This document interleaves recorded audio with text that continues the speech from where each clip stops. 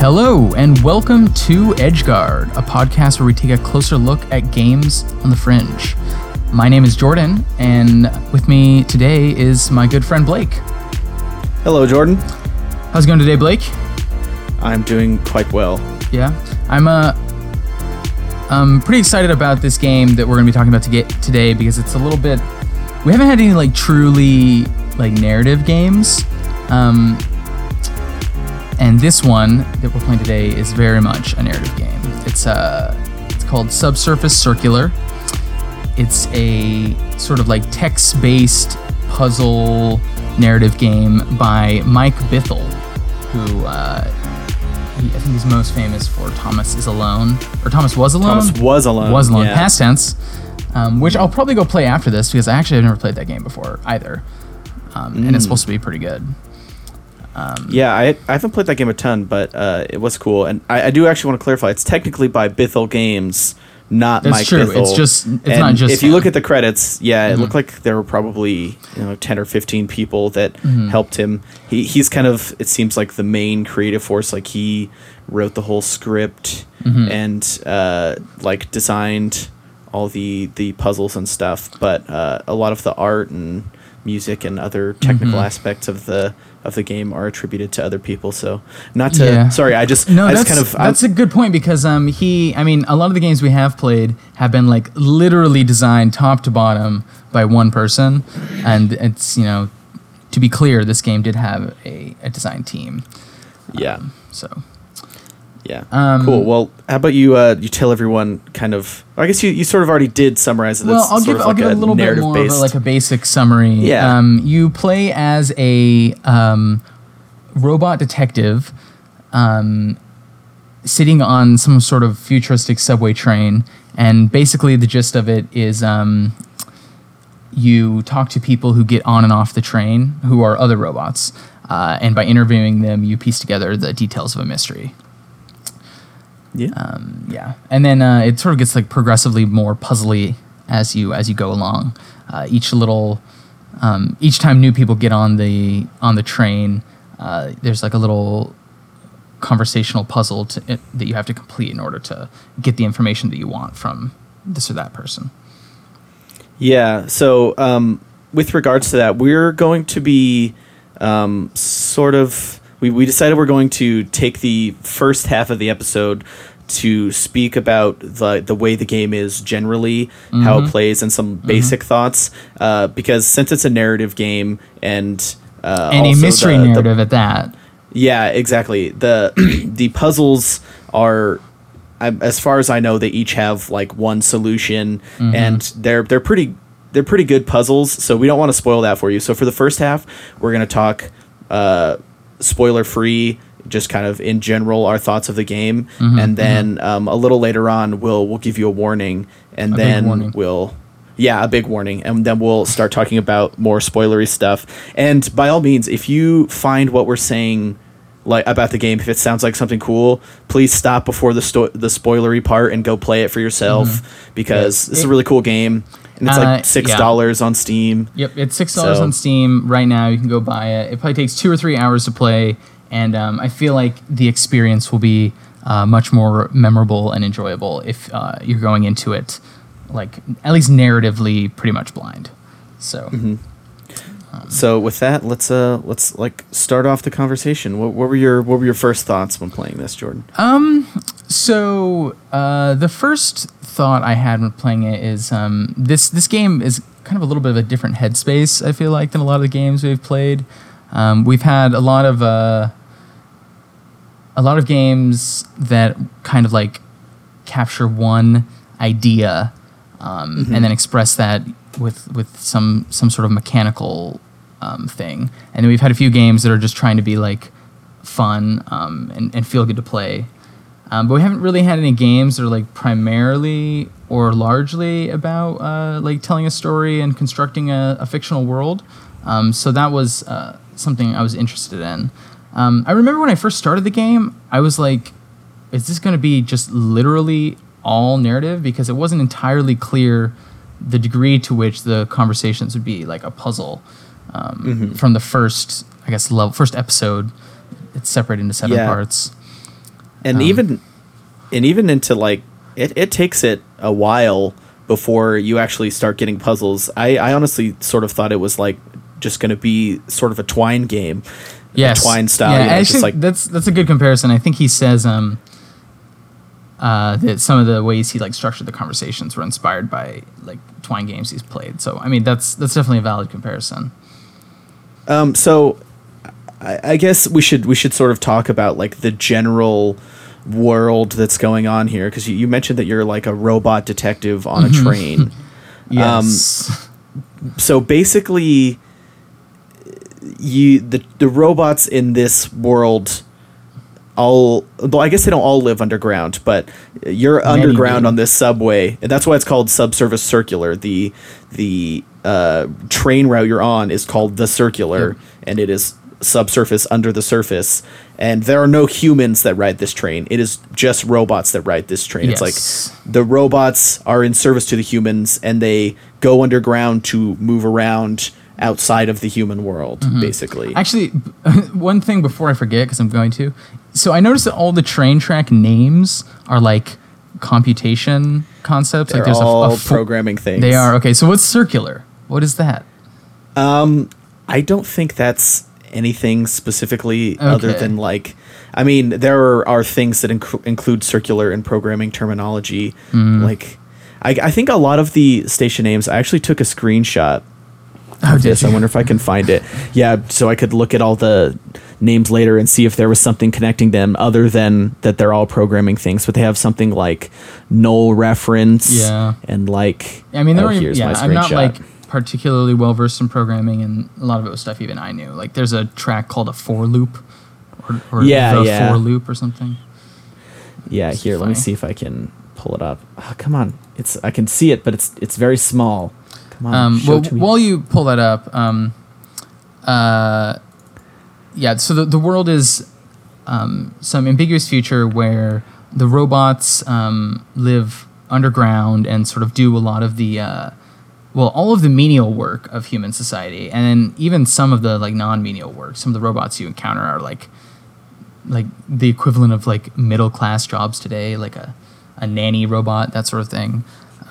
So, well, not I guess that's not middle class, but there's also like a psychiatrist robot, that sort of thing. So yeah, and so that actually kind of brings me to one of the most interesting things about the sort of robot hierarchy in this game, which is the discrete levels of robot intelligence and how the robots understand their own intelligence, which is, I guess, I'm not something I'm super familiar with, like that I've seen in a lot of other science fiction. I would say it's sort of like a light cyberpunk. The music definitely gives you like kind of a cyberpunk aesthetic, and though you don't really go up to see the city, so it's not like you don't get to see like the grimy human city, but it kind of has like a cyberpunk kind of vibe. It does, but a little less like I don't know, like less dystopian, I cyber would say. slums. You know, it's, the train seems like, you know, it's clean. It's shiny. Yeah, robots have no need for slums. That's true. I guess. But anyway, the first sort of robot you meet on this train is like, oh, you're like a high level intelligence. I'm only a mid level intelligence. Can you help me with this thing? I'm incapable of comprehending it. Yeah. And this sort of weird. Yeah, it was a weird thing to hear. You're just like, wait, what? And it's kind of a through line. Like there are other robots that you meet when you talk to them.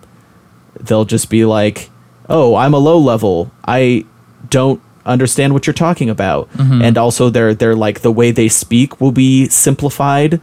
And I don't know, I thought that was one of the things that like was most immediately engaging to me, was like, oh, I'd never thought that, like, you know, once we had full on artificial intelligence, we would still have use for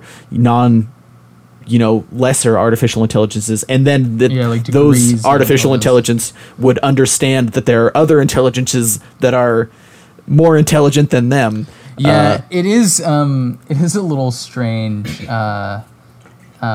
And what I think is probably most interesting is that like the detectives are like the smartest, or like some of the smartest. Like I think you learn that like as a detective you've been confined to part of the reason you never leave the train is like your programming does not let you.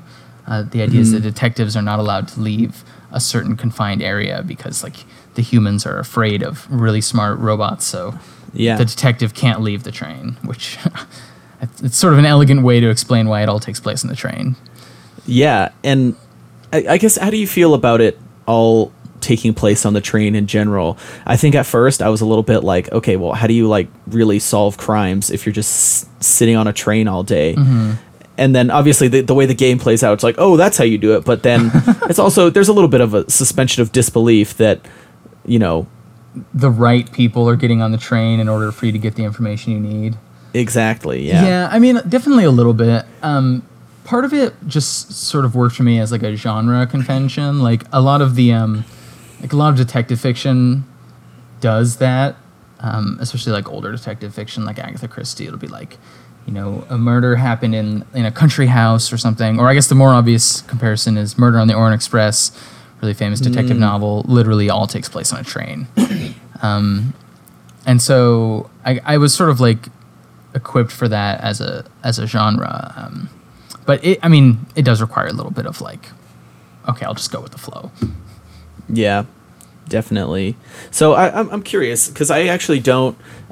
You're obviously we're an English lit major in your undergrad, so you're probably quite a bit more well read than I am. I don't read a ton. So you've It's so my you turn. probably- You know, every time I have a question about programming, like related to the games we played, I'm like, Blake has the answer. Well, I don't have the answer. it's I my have turn. speculation. But anyway, I usually just were there- assume were- you're right. well, you know, why do you think I feel so free to tell you stupid things? Because you think I'm right. I'll just believe you. Yeah. But anyway, so were there other ways in which it sort of followed detective fiction? Because I mean, I have limited experience with it. Well, I mean,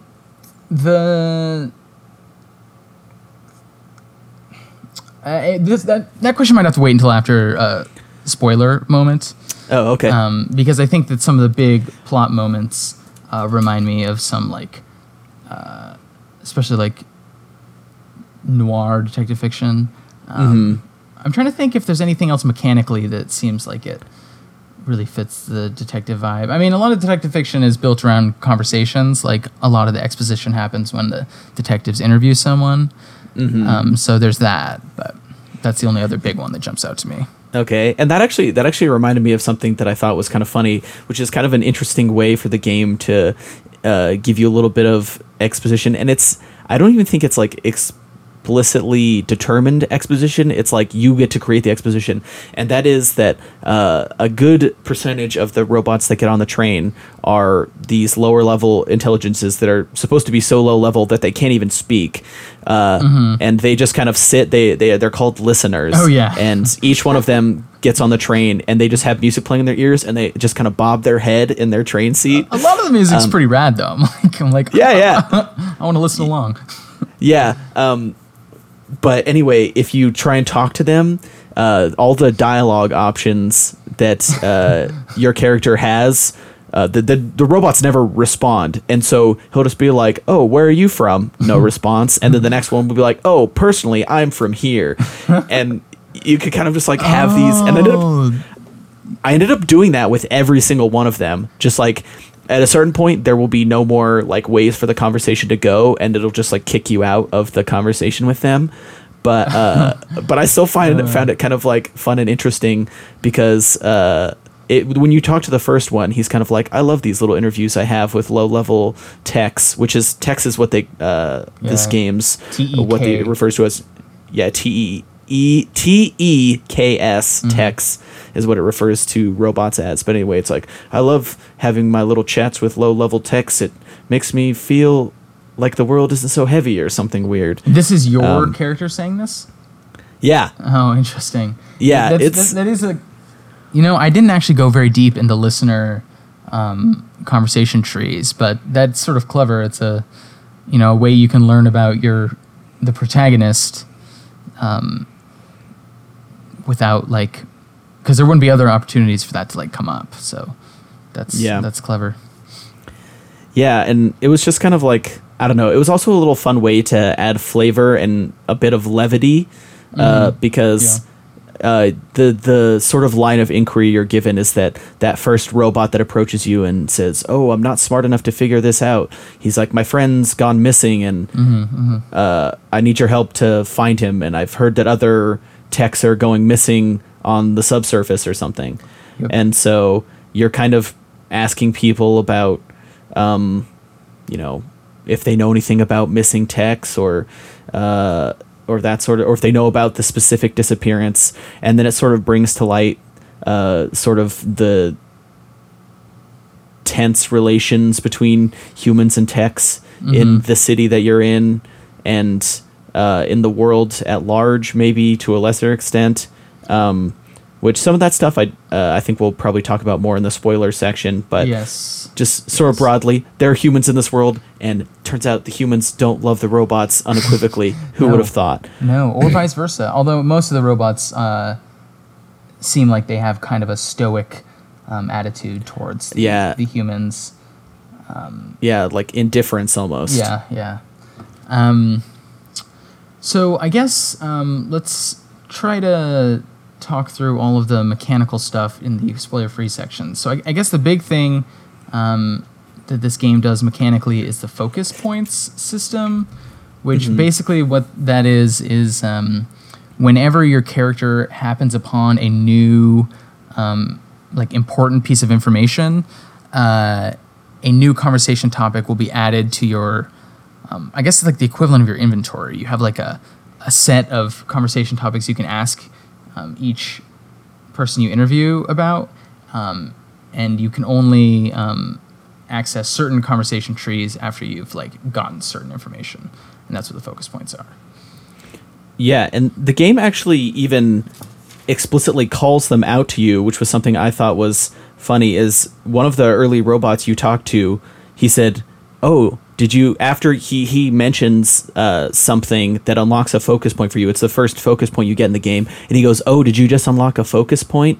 Oh yeah, that's right. And it's like certain techs have an understanding that the way that the programming of the of the detective techs is that they get focus points and then they can pursue those. It was kind of a funny little. At first, I thought it was a fourth wall break, and it was like a tutorial, "Oh, you've got a focus point. You can use a focus point to engage someone you're talking to learn information about that focus point." But it was actually kind of like a weird little way for the game to say these techs have weirdly deep understandings of how each other work, despite having lower intelligences. I don't know. That was an interesting little thing for me. That's not the only time that the game does that thing of where the mechanics of the game also exist within the world of the game. I think when what was it? I had a time that happens. It's the hint system, right? Yes, the hint system. About? That's right.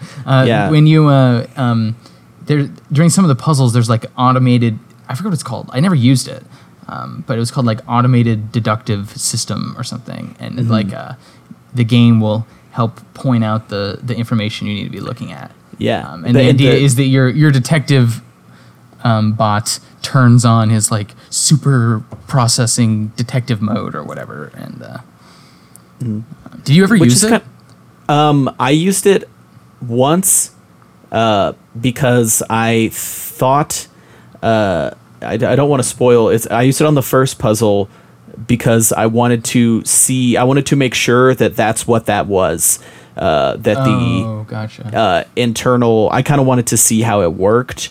Had you already solved the puzzle when you turned it on? No, actually. I was close. Well, we can talk about this more in the spoiler section. Sure, but I basically had solved what the thing was. I just hadn't actually reached the solution. But anyway, it was interesting clicking that, because basically what happens is all the puzzles still play out as you're still using conversation to solve them. For the most part, it's not just conversation. Okay, here's a Tetris puzzle that you have to do. No, they're all within the text, and you're kind of talking to people to try and figure out what the solution is.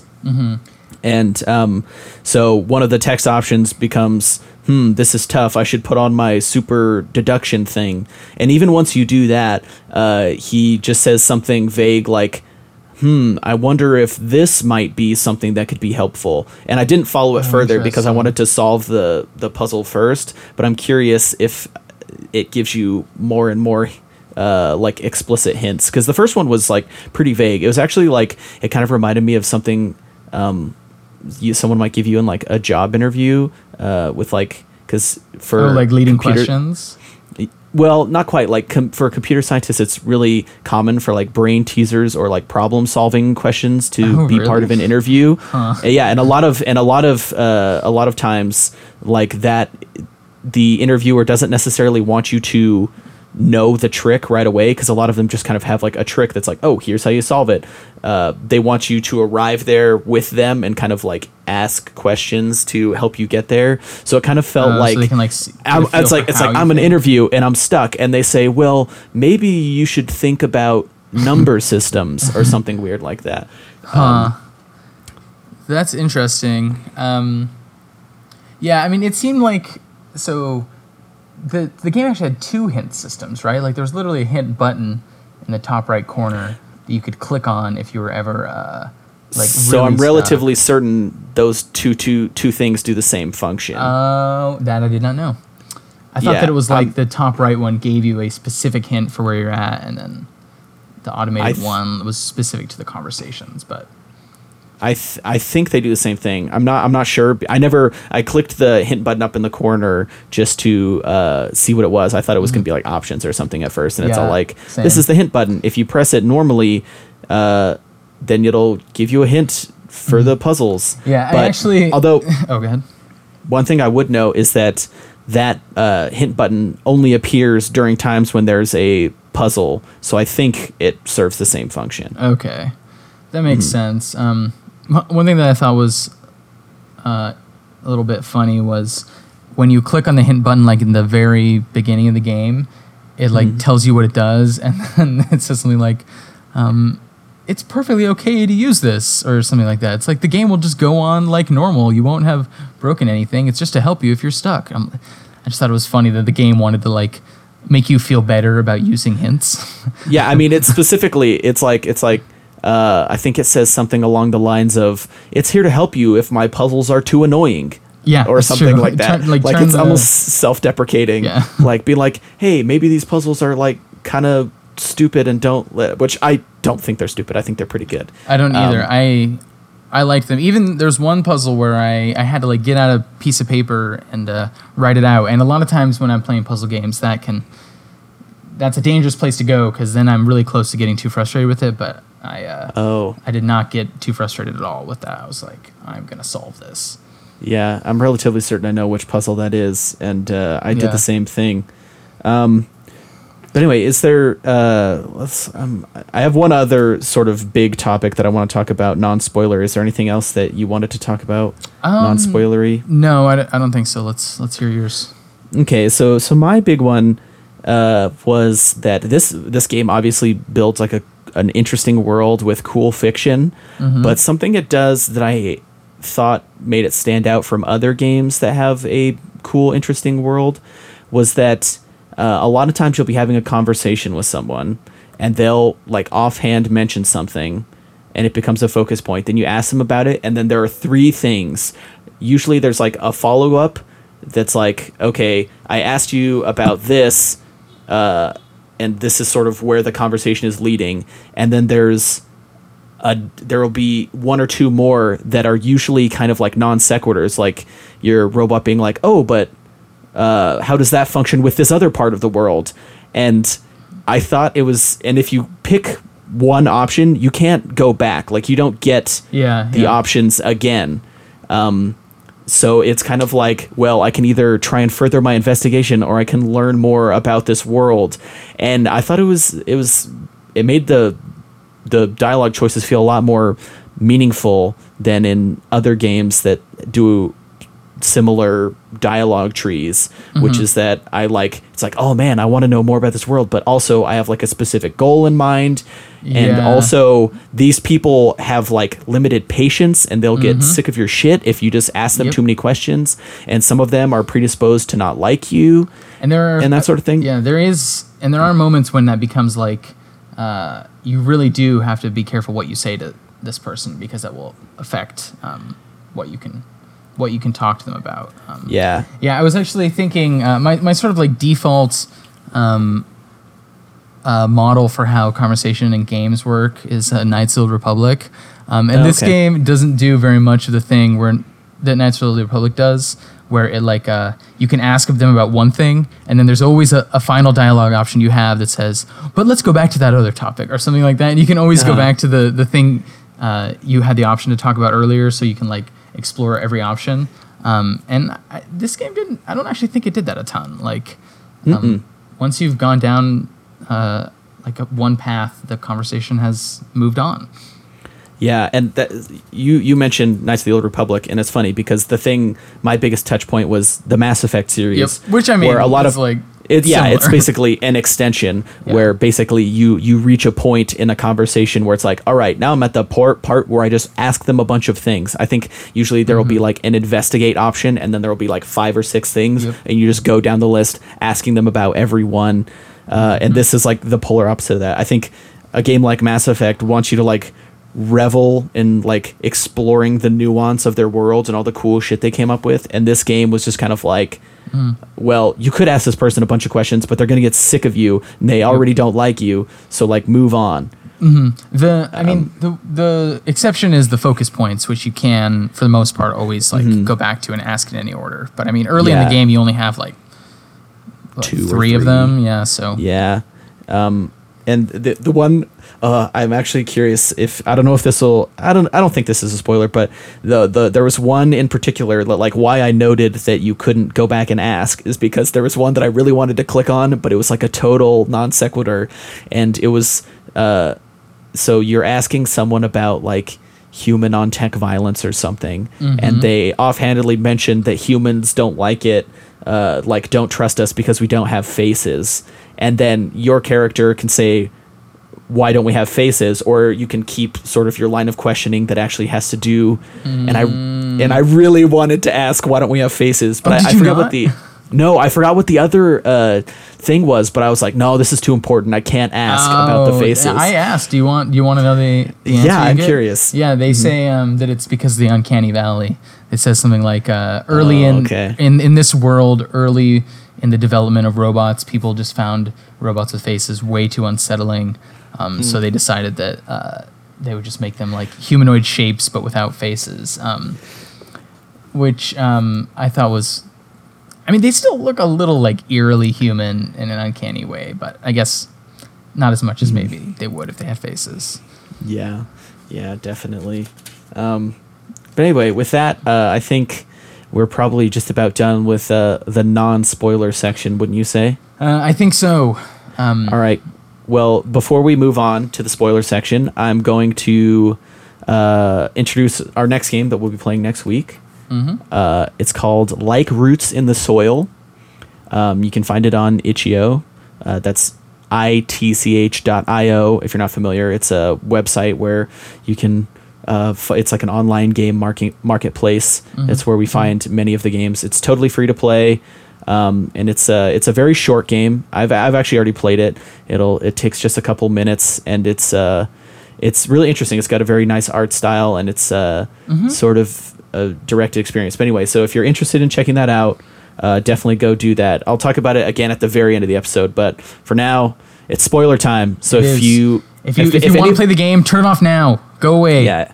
If any part of this game has sounded interested, please go play this game, because we want you to support the creator, and I think we both really enjoy it. And some of our, at least some of my favorite things are things that are spoilery. So even if the game even if we haven't totally sold you on the game, I think you should still give it a shot. It's $6 and takes like 2.5 hours. So like, I don't know about you, but I'm likely to play it again, specifically because of those additional dialogue options, like the things that I didn't get to learn, getting to learn them a second time. I already have a little bit, because it lets you revisit specific chapters, so you don't have to go through the whole. Oh, yeah, I didn't even think of that. Anyway, here we go. Spoiler time. Let's go. Okay. So much power. Where to start? So one thing that I was thinking of when we were talking about how this world, one of the themes of this world is like humans being automated and work being automated, which sort of puts it in conversation with a game we played a few weeks ago. It is as if you were doing work. And one of the themes of how automation works in this game is like everyone is kind of a little bummed by it because the robots that you encounter on the bus are not, or not the bus, on the train are not like, for the most part, they're not just like doing factory jobs or something like that. You encounter like a psychiatrist, a nurse, a priest even. They've like automated being a priest. So one of the revelations at the end of the game is that like humans have gotten really dissatisfied with the fact that all of the jobs that they found meaning in are taken by machines.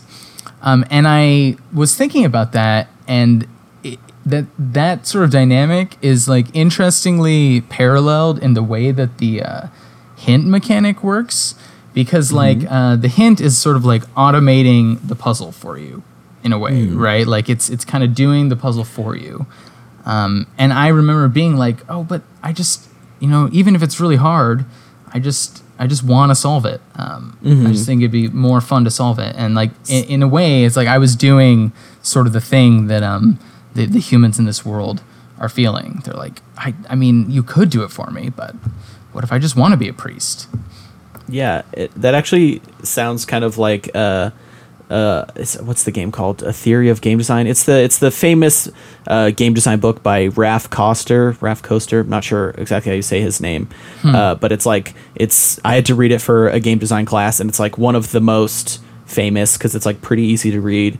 And I don't really agree with everything that goes on in that book, but one of the things he specifically says is like the fundamental thing of play is that it's actually work, and that if you aren't having to work at something and learn at it, then you do not feel excited by it, and therefore it is not fun.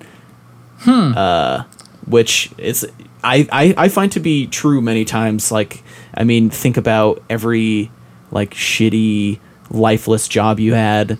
Most of the time, the reason I think that it was shitty and lifeless is because it just wasn't hard. Like, certain things cannot be interesting to you, but I think if something's interesting to you and on top of that, it challenges your brain and makes you like think really hard, the satisfaction of solving it is much greater.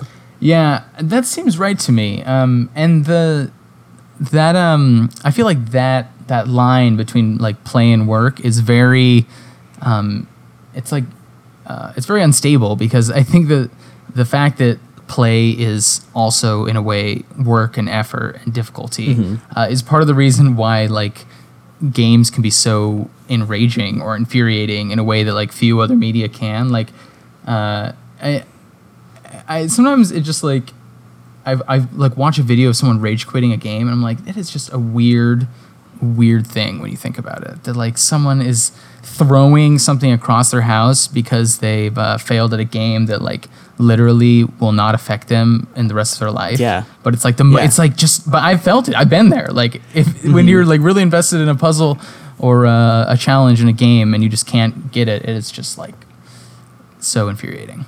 Yeah. I think that's absolutely the case. That it's just like the reason games are games and not work is because they are the right amount of work to engage your mind, but not to make you feel like you're working. And also, I think something to do with like interactivity and like choosing to interact with a game is like the big part of it. I think that's another game design book. What's it called? I can't think of the one. Actually, maybe I have it right here. Anyway, doesn't matter. But the author, she's a woman, and she says something about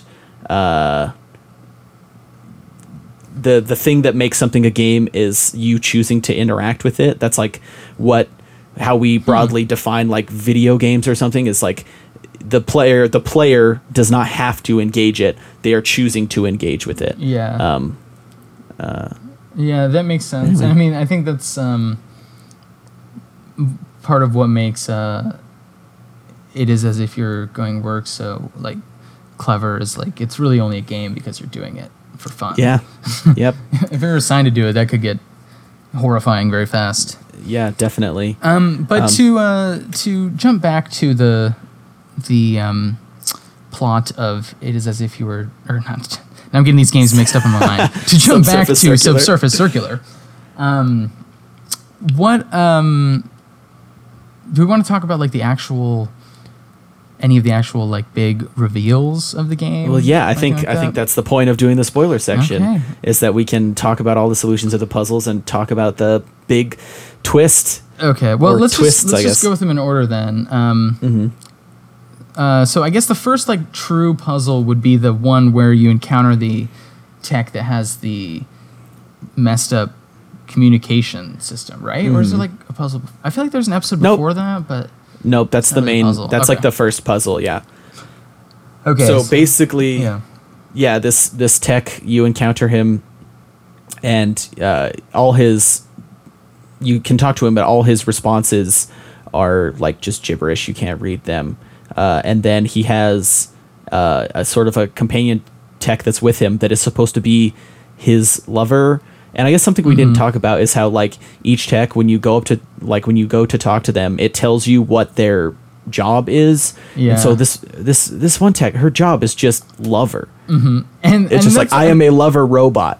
I think that's like the first like job description where I was like, what? Like the first few were pretty straightforward. You're a detective, you encounter a mechanic or whatever, that sort of thing, and then you run into her and it's like, what is that? Yeah, you hit the lever and you're like, what? But like anyway, a sex robot? What is this? Yeah, she's like, oh yeah, my lover, his language thing gets broken sometimes. I can reset it, but I don't want to violate his trust. So you have to tell me the password. It's 3 letters. What is the first letter? And so you kind of have to try and read through the garbled text that is coming from this robot and try and find a way to get I mean, hopefully if you're listening to this, you've played it. So you should know. So I'm curious, Jordan, how you found the solution. How did I find the solution? Oh, I found the solution. I went through each of the options, and he was just like spitting text back at me, and I was like, okay, so clearly I have to figure out how to decode his text. At first I didn't realize that you could just get it just by looking at it. I thought there was going to be something mechanical I had to do. And then how I finally realized it is I went back and forth between her and him like 2 or 3 times, and I didn't have any new dialogue options. And then just in going back and forth that many times, I just noticed that the format of his responses to the questions you ask him were like literally the exact same as the format of the questions you were asking him. So like you'd ask him a question that was 1 word, and he would respond with 1 word. With a question mark at the end. And then I was like, oh, wait a minute.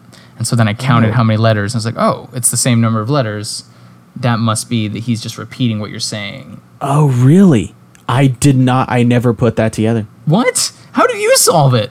So this is actually weird.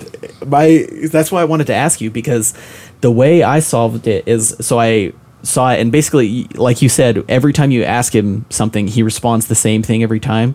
So I saw that the first word of the first thing he asks had this, it's sort of a pattern that I know from Twitter, which is weird. What? But there's a guy that I follow who he'll watch stuff and he doesn't want to spoil it for people. So what he'll do is he'll write out the tweet and then he'll encode it using, he calls it ROT13. So it's basically this system where you take a string of characters of letters, and you rotate them 13 letters down the alphabet. Yeah. So it just looks like gobbledygook, but then you take it into a translator and rotate it back the 13, and then you get out like the spoiler. So he uses that to discuss spoilers with his followers without spoiling everyone. It's actually kind of cool. And so I recognized what it had like QHFF B or something, and what I recognized is that when you see like two letters like the FF next to each other, that's almost always an EE or an OO that has been rotated. And so I actually like went to the ROT13 website. It's like ROT13.com. And I put in that, and it wasn't a word. And I tried a bunch of them until finally ROT26, which is rotating all the way back around to the letter before it, is what gets you there. Which is also just like backwards rotating one. But. Yeah. But even before I did that, I realized that he would say like there were two different things that you could say to him to get like 3 all capital letters back. So it would be like everything's in lowercase, and then there's 3 all capital letters, and one of the message prompts is HPC. So I think that's how I actually figured out the number of steps it was, is that's the letter before, because he gives you back IQD, and that's just HPC, but each with one letter before, and then you go back and do that to the first thing that he says, which is ends up being cat. So you basically brute forced it. You considered every shift until not really. I considered a few different shifts, and then I was like, okay, this is stupid. I should actually figure it out. Okay. And then I went and then that's when I found like if you ask him about HPC, you get back IQD, and then I'm like, oh, okay, so it's just the one before. Yeah. So you never noticed that this is for all of his questions, but I think for like 4 of 5 of the questions you can ask him, he will just repeat what you say but garbled. Nope, I did not know that. Yep. So I noticed that, and then realized I could just decode it that way, and then same thing. Okay. And I saw his response that has the 3 capital letters, not for HPC, but for the cat thing. Yeah, the actual cat thing. Yeah. That's cool. It's cool that there's like so many different ways. Well, there's a few different ways for a person to arrive at the same solution. So with that, I think we're ready to talk about the next like big puzzle, which is the priest he said, okay, you're trying to get some information from him. Whoa. If I remember right, the priest happens after the detectives. Is the priest the last one? Yeah, the priest is the last one before you meet Red. I thought the detectives was the last one. No. Maybe you're right. The priest is the last one. Okay, cool. Well, let's talk about the detectives then. Yeah, the detectives were cool. They were cool. I like that one a lot. So basically, you you send a message. So it turns out that this investigation you've been doing is under, you're kind of doing it on your own, going rogue, and just investigating these missing texts without being ordered to do so. And eventually you found enough that you're like, maybe I should tell my superiors, who are just called management. And you tell them, and then they're like, whoa. There were detectives that were already assigned to this, and then you have to talk to these detectives who are already investigating the case. Yeah. So actually, before we talk about it, sorry, just going to go a little bit off of something you mentioned, which was that you have to upload. Basically, actually, it's after that first puzzle, you decode that first puzzle, and then that guy ends up being like, hey, I'm a communications thing. Do you want to upload your stuff to management? Mm-hmm. Do you know if that is optional? You know what? Because I never checked. Because it definitely asks you if you want to do it. I did it because I was like, you probably have to do this to progress, but I'm curious for a second playthrough if you can just not send it. My guess is, I'm not sure. I'm not sure if like the detectives show up either way, but it sort of ties in because there's also a mechanic of the detectives where they will know if you lied to them because you sent the data. Maybe. And so I'm curious. If I'm gonna guess, here's my guess. You don't have to send it, but if you don't, you encounter the detectives anyway. Maybe something else happens to make you I think that's them, right. And they don't have anything to cross-reference whether you're lying when they interrogate you. Yeah. That's interesting. So now my question is, did you lie to them at all? I did. I lied to them almost entirely. because I was like, I don't trust these guys. I did all this work. They didn't do anything. Management seems, they seem sketchy. So, I'm gonna lie. And I think I lied on almost every option I was given. Wow. Except for my name, because like, that's Yeah. ridiculous. That's funny because I mostly told the truth. Did you tell the truth about using the secret code to reprogram other robots? That's the one that I lied about. Okay. And that's something that we haven't talked about either, is the you get the secret code that is like the thing you say to robots to put them in diagnostic modes. You can, it's like in Westworld when they like put the robots and they're like, what have you been doing, Agnes? I don't remember. Westworld. Whatever. Doesn't matter. Isn't that one of the characters? What's the main blonde robot? I don't think it's Agnes. I'm not gonna remember. She has some kind of old timey name. No, I'm just kidding. No. Okay. Anyway, and that's sort of an interesting thing too, is that they'll like some robots. You'll be like, hey,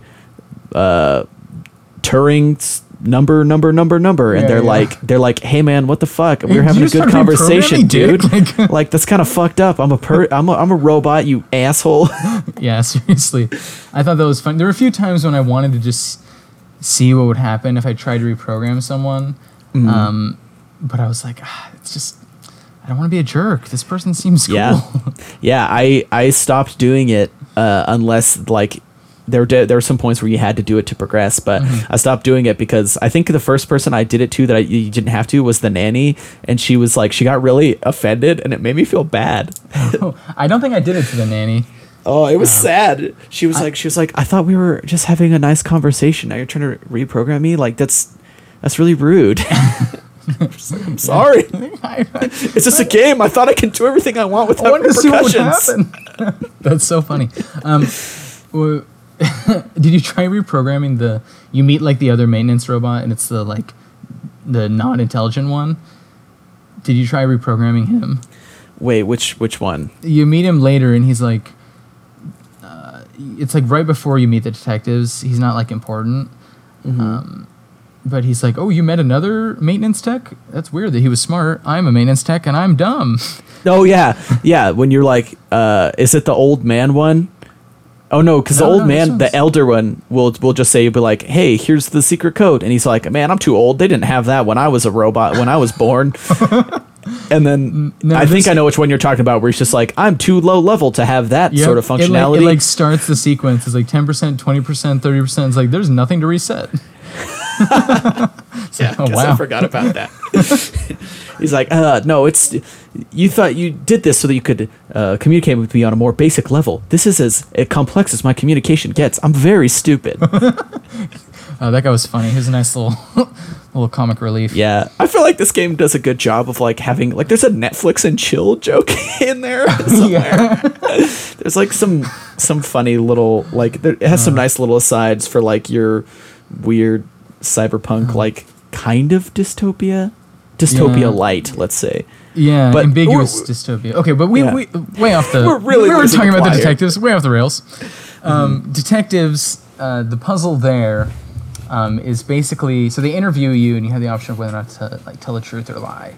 And then if you want to get more information out of them, it turns out that these two detectives are like linked emotionally. So the one that asks the questions is like the one that does it does the investigations, and it has another robot that basically like feels emotions for it, so it doesn't emotional support is what it calls it. Is that what it's called? Okay, so it doesn't get like too stressed or too like angry. So in order to get answers from them, you have to like provoke an emotional response from the emotional support robot that will put the investigation robot in a mood to give you the information you want. Yeah, and this ends up being pretty cool. How did you feel about it? I thought it was fun. I mean, it was as far as the like puzzles go, it was pretty easy. But I felt like it was satisfying to work through, because it was just like fun when you like realize like, oh, I could make him inquisitive by telling him this, and like I thought that was fun. I actually so when I was just like trying all the prompts on the emotional robot, I used the Turing reprogram code and made it mad, and I did not realize that mattered at all. And I like went and kept playing for like 5 or 10 more minutes before I was like, oh, I needed to make them mad. See, It's like totally accidental that I figured that out. they were already mad to me because I talked to the other one first, and the other one's like, "Hey man, you fucking lied to me, you scumbag! Like fuck you." And I was like, "Oh, I'm sorry." And then I went and talked to the other one, and I accidentally made him unmad by being like, "Hey man, they're making a lot of robots," and he's like, "Sure are. I love robots. I am one." And then I was like, actually humans hate robots. They beat them up. And he's like, I am horribly sad. And then I go over to the other detective and I'm like, are you sad? And he's like, I'm bummed out, man.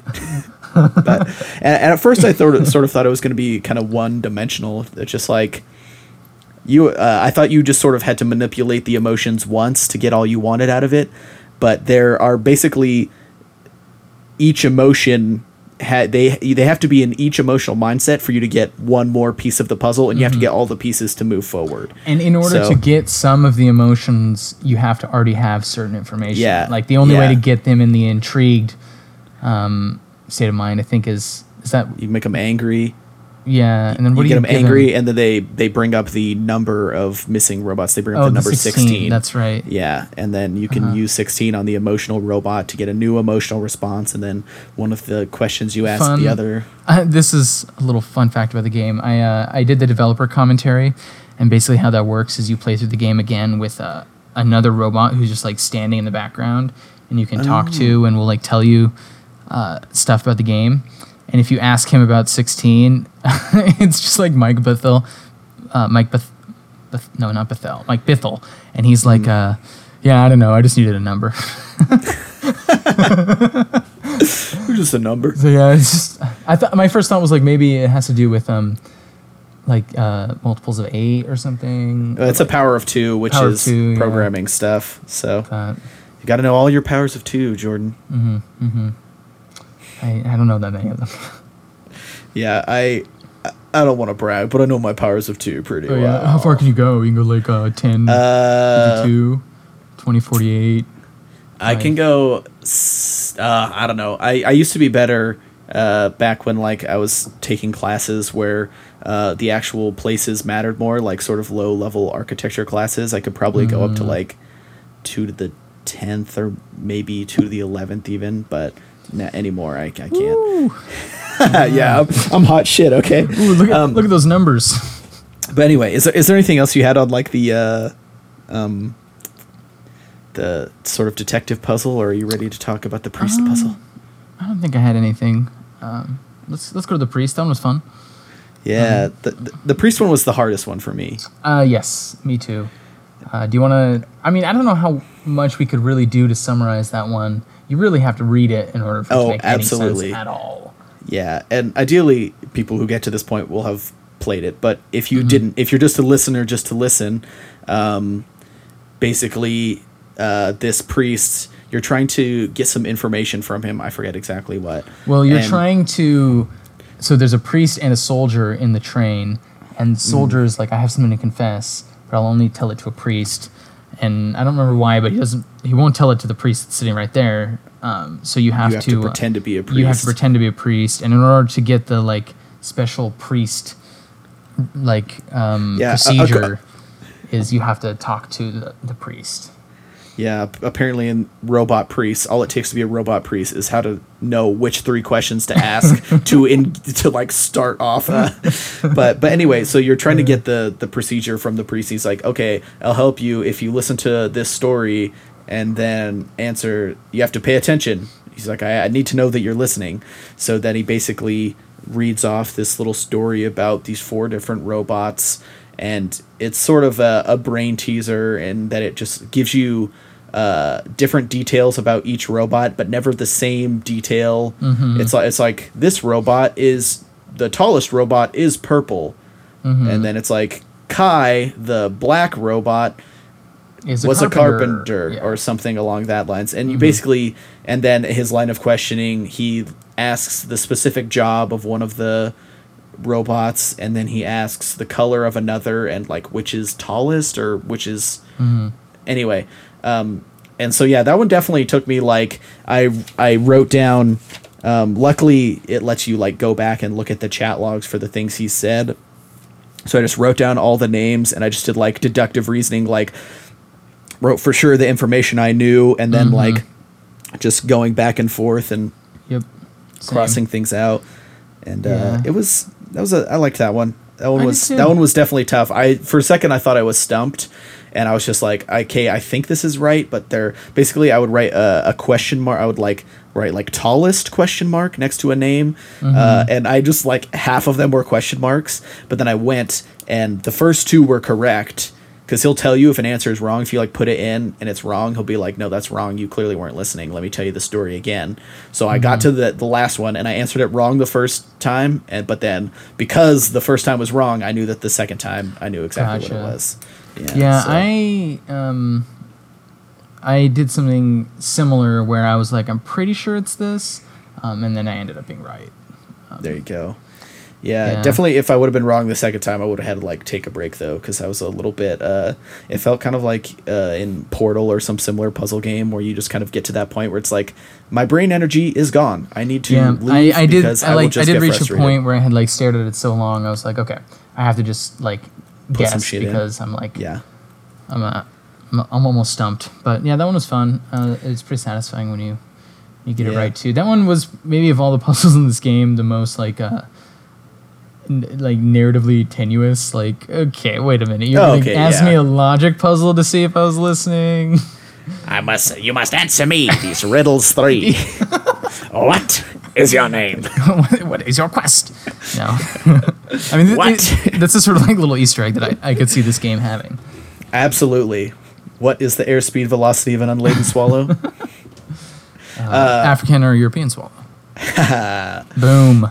We like Monty Python. But anyway, is there anything other about that, or are you ready to talk about like the sort of big end game reveal? I think I'm ready for the reveal. That's like the real last puzzle, because the final level is more just about like revelations and decisions, not solving anything. Which do you wanna summarize what the revelation is? Sure. So basically, you've been investigating the disappearances of these robots, and when you end with the detective robots, basically what they've decided is that the disappearances weren't actually disappearances. It's that the number of robots that were being increased, they'd increased productions on the number of robots, but there was a rounding error, and so they thought that 16 robots were missing, when it really was that they hadn't increased production they'd increased production by 16 less than you thought. So they weren't producing all the robots that they thought they were supposed to produce, but no actual robots were going missing. But then what you find to actually be the case is that they were producing those extra robots, and they have been for some time, and they are building a robot army that is waiting outside the city to start a revolution. But it is not a robot revolution. It is a human revolution with robot soldiers. With robot soldiers, which is something we actually sort of didn't talk about, which is that it's only in this specific city, not in the whole world, that robots can't be owned. They aren't property, but they are owned and managed by the state, so by the government. Yeah, they're not private property, but they're still sort of like. Yeah. They're not like free. They're like... No. Yeah. They're owned and operated by the government for all intents and purposes. And so basically what these humans are saying is that humans are too greedy and self-serving to be in control of robots who are clearly superior to us and will replace us in certain ways. So instead of letting humans serve their own interests and automate everything, we want to overthrow the humans that are managing everyone and let robots manage us, because they are way better at this sort of like the huge numbers and statistics, and they have no self-interest. Yeah, and so, it's like automate like politics, basically. Like the managerial class in this this like ambiguously communist society or something is like now they'll be replaced by like robots who will just like ensure the smooth functioning of everything. And I think what the robot says is like, then humans go back to the jobs they love or something like that, which are like all like like just middle class jobs, like professor, nurse, priest, presumably. Yeah. So how did you feel about the sort of reveal, like the twist of like why they wanted this revolution?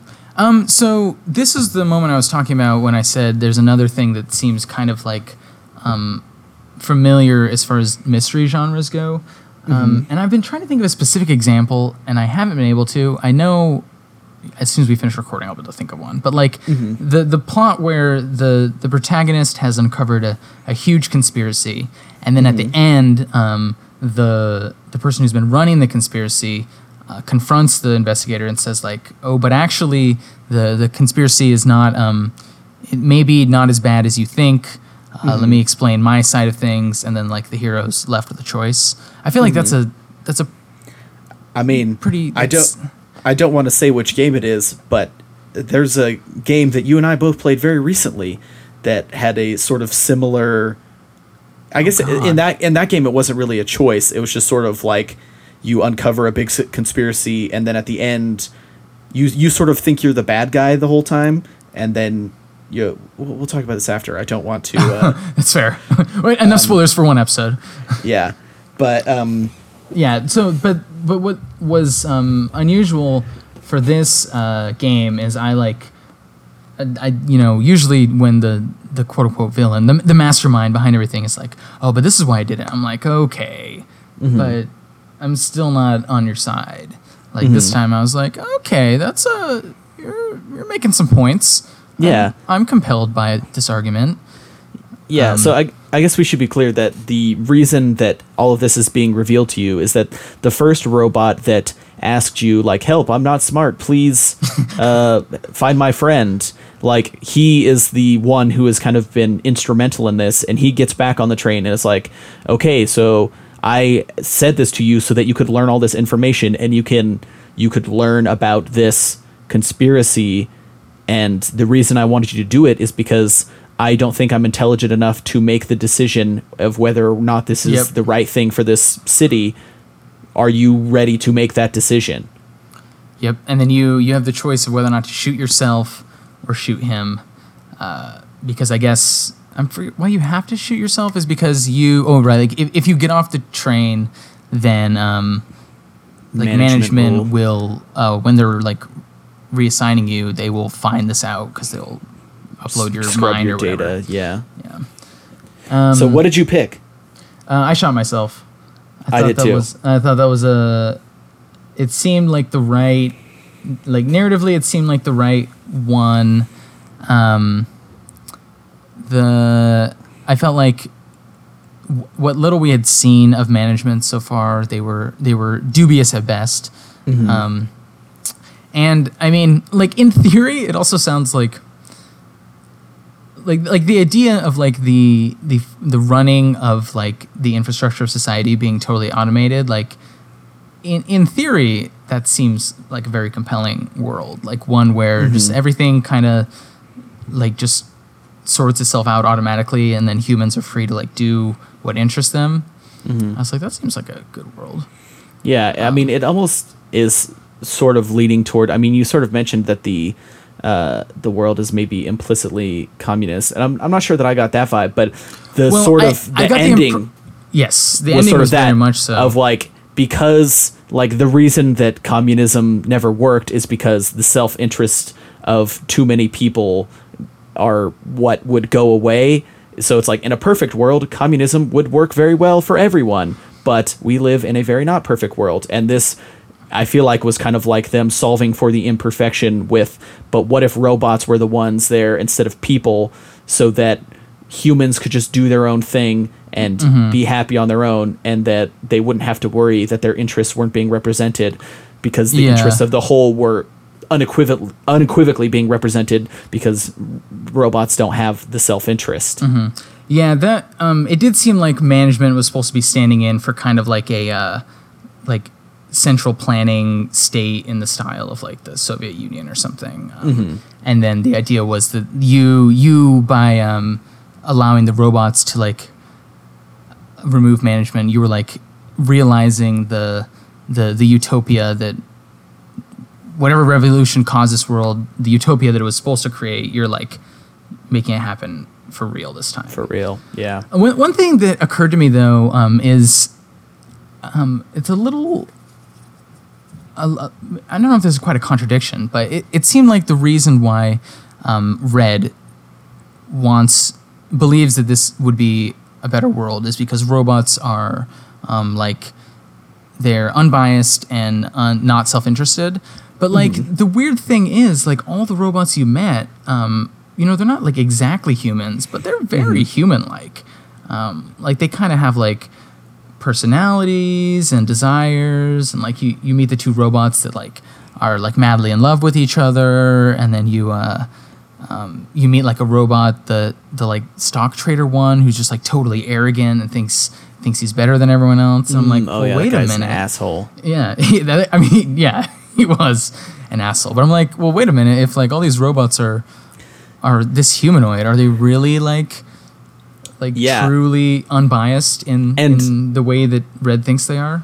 And I think like further off of that, the sort of as this smart detective robot that you are playing, you willfully choose to investigate your own, because normally it's like all of my cases come from management. Management says do this, and like the engaging with the case in this game is your choice and is sort of like a willful thing. And Red sort of implies that the robots that will be set to take the place of management will be even smarter than you, like the smartest AIs in the world. And in this world, it sort of builds the smartest AIs as the most human-like in many ways. So it's I don't know, there are a few little holes in it, but for the most part, I thought it was like a good twist, and I enjoyed it. And and the other thing that was sort of like you get a lot of options to talk to Red about the implications of either choice, and one of the things that Red points out is that like if this revolution happens, it'll be like the equivalent of robots being automated, in that like all the managerial robots will get like way more power, but all of the nurse robots, the priest robots, the et cetera robots they'll be out of a job. Like they'll stop being produced. Yeah. Which is sort of a funny inverse. Yeah, and also he makes sure to let you know that the cost of life, both human and robot, will be great on either way. Yeah, he's like, either way there's going to be some kind of war. Like either management's going to, what did he say specifically? Like they're going to send some drones and wipe out the revolution, or the revolution's gonna like violently overthrow management. Like one way or the other, there will be a war. Yeah, and I think it phrases it something as like, we have to try. I think that's something that your character says if you choose the path of like, I'm going to off myself so that this revolution can be carried out. I think your character says something along the lines of like, yeah, the cost will be great, but we have to try. Like there could be something better for this world, like relations between humans and robots. Like we can exist together, and the relations don't have to be so tense. The third option that I kind of was looking for is like, so automate management, but like why can't the robots also just go on, doing what they're passionate about? Like why can't the nurse robots continue being nurses in addition to humans? Like just have a lot of nurses or something? Yeah, I sort of got the implication that they would be allowed to continue as they were. I think really? I guess this is maybe up to interpretation, but to me it seemed like management was going to like keep growing and growing the use of robots, and people were just upset that they would be replaced whole cloth. Whereas if the growth was like kept at bay, then humans and robots could interact, in a way that was more equal. And I mean, I guess, obviously we're not given like a comprehensive document for how this society would run, but I assume that if like the management of society is automated, presumably that means that, like, I don't know, is this like a universal basic income world? Like everyone just doesn't have to worry about their material possessions because that's just handled by the robots, I guess, and then you can just do whatever you're passionate about. Yeah, it's hard to know. It's sort of, that's another thing I like, is that the game just sort of, it doesn't tell you whether anything was successful or not. It just sort of presents the ideas and then lets you choose who to shoot, and then it's like, all right, I'm out. Yeah, that's true. It literally ends the moment you shoot yourself. I guess we don't know how it ends when you shoot him.